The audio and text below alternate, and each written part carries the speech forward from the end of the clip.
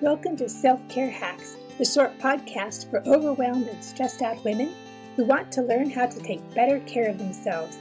I'm your host, Anita Ojeda. I used to suffer from overwhelm and stress too, but I've learned how to take care of myself and take care of others. You can too.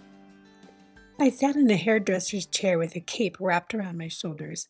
The hair genius, Carly Gordon, fingered my fluff, and we talked about how to tame the riot of curls. Our conversation eventually meandered down the path of mental health, and Carly shared with me that her 2 young children saw a therapist. Her revelation surprised and pleased me. Finally, a parent talking about mental health issues with the same frankness that parents chat about well-baby checkups. If only I could have had open conversations like this during our daughters' formative years. Maybe their lives would have turned out differently. I wanted to dig deeper into Carly's story, and she graciously agreed to speak with me about her experience and how it shaped her and her husband's decision to seek counseling for their children. In order to understand why Carly sent her kids to a therapist, it's important to know a little about the struggles she has had in her own life. When she got married, Carly didn't know she had anxiety. After a few months of marriage, her husband, Eric, told her, "You have anxiety." She replied, "I arrange my life so that I don't have anxiety. I don't know why you think I have anxiety. I'm fine." He politely dropped the subject until later. Around this time, Carly had a million stresses hit at the same time. Marriage, new job, new house, an ill father, and Eric felt helpless. He found an article on anxiety and asked Carly to read it. When I read it, she said, it was like they were writing about me.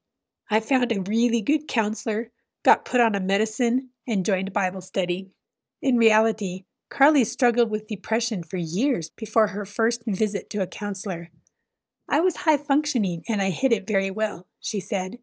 "But there were years when I was suicidal because I felt like a failure and knew that I could never live up to my expectations." She marks her husband's intervention as the beginning of her mental health journey, a journey that continues to this day. After having kids, she realized she had to go from being a people pleaser to someone who made choices that truly mattered and didn't just make other people happy. The true turning point for Carly in her emotional health took place when she attended a Rapid Transformation Therapy weekend. Rapid Transformation Therapy, or RTT, I'll leave a link in the show notes with more information about that, often used for PTSD, post-traumatic stress disorder, helps people process trauma, both big and small, in a short amount of time. "I processed 5 different things over the weekend," Carly relates. "I had no idea I was carrying so much weight around with me." RTT uses unconventional techniques that many Christians may shy away from because they don't understand them. But for Carly, RTT was a true miracle. It's scary, but it's also transformative as far as learning how to process things that have happened and old traumas. "I let those incidents go and stopped holding them in my body," which affected my health. When asked how counseling has helped her, Carly stated, "It's made me a better wife and mother, and a better hairdresser. It made me a happier one, too." Because of the hard work that Carly put in on her own mental health, and because Eric had journeyed with her, they both understood the importance of mental health to our overall quality of life.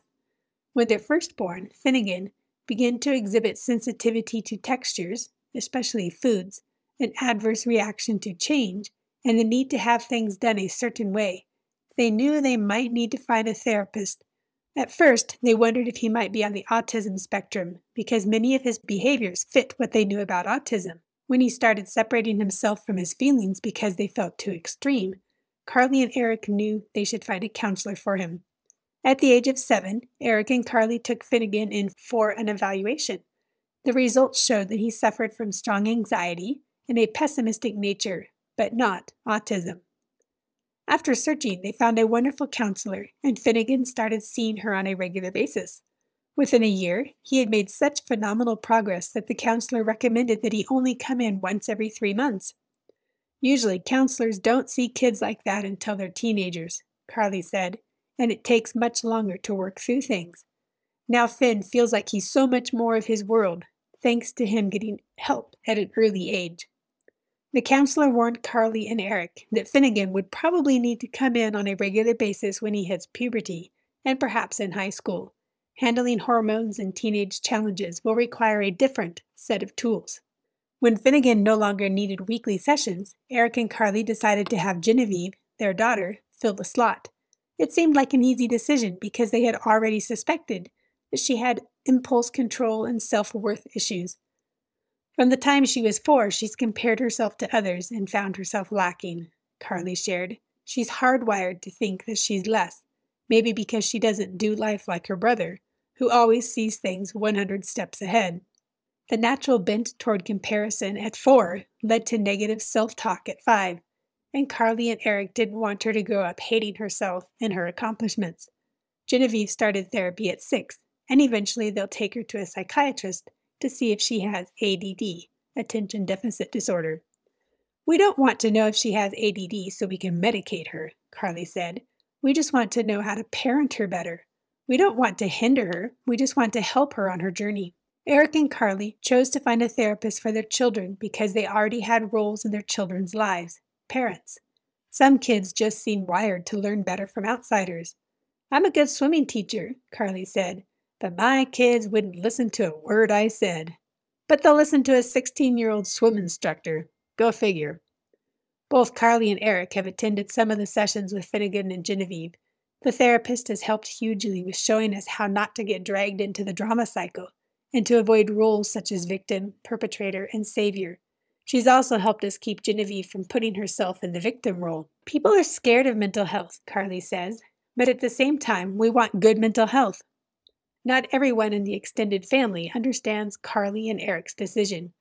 Carly and Eric live in a tight-knit Christian community where people believe strongly in the power of prayer and miracles. So taking one's children to a therapist may seem to go against basic Christian beliefs for some people. Almost everyone seems taken aback by the statement that our kids need to see a therapist, Carly shared, but we want them to thrive rather than just survive. In her hair salon, Carly has ample opportunity to help break down the stigma about mental illness and spread the good news that counselors and therapists can help. When people are in my chair, they share really hard things that they're going through, and I ask them, "Oh, are you seeing a counselor?" And they look at me like I'm crazy.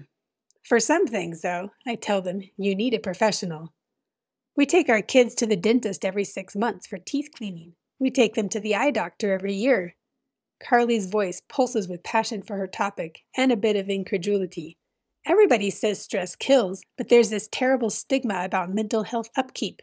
Right now, when they're children, they're forming their skills and toolbox for coping with stress later on in life. What better time and place, when they're young and in a safe home environment, for them to learn how to form healthy chains of emotional response? Carly and Eric care more about their children's emotional and mental health than they care about their kids' grades. If you're emotionally healthy, you're educated for life, Carly declares. As a society, we value emotional health too little. For those who cling to the belief that God will step in and take away anxiety, depression, bipolar disorder, or any other mental illness, Carly has this reminder. Finding a great counselor is a miracle, she laughed. You can pray all you want to get into shape, but you still have to do the work. Dr. Michelle Bengston, a speaker, writer, and neuropsychologist, agrees. Sometimes we need the help of medication to help us get stable enough to be able to do the work. Dr. Bengston would know. In her book, Hope Prevails, she shares her personal journey through depression. Now that scientists know more about how the body works, they realize the negative effects of trauma can cause a change in the expression of our DNA, and that gets passed on to our children. Epigeneticists have also discovered that if trauma receives medical attention, then the modification goes away, and thus does not pass to the offspring. If we can't get help with our trauma, then we have to unravel it later on in life, Carly says. One day, when I tell a client that my kids need counseling, I want their reaction to be, "Oh, that's so cool." Carly reminded me that when we're not healthy mentally, we can't carry out Jesus' mandate to love others as we love ourselves, found in Matthew 22:39. Depressed, anxious, and stressed out people generally don't have a lot of love for themselves and very little to spare for others. Self-care means taking care of our mental health needs so that we protect future generations and have the capacity to love well. It also means that when we recognize a potential problem in our children's lives, or our own, we take steps to help them, or ourselves, and educate ourselves as soon as possible. Here are 7 signs your children might need to see a therapist. You can apply the same to yourself as well. If your child has experienced sexual abuse, if you and your spouse divorce, when someone in the family has a catastrophic illness or accident. 4, when your child seems unable to cope with change, even small changes, on a regular basis. 5, you hear a lot of negative self-talk from your child, and nothing you say makes a difference. 6, you see that your child seems fixated on routines, hand washing, keeping things in order to cope.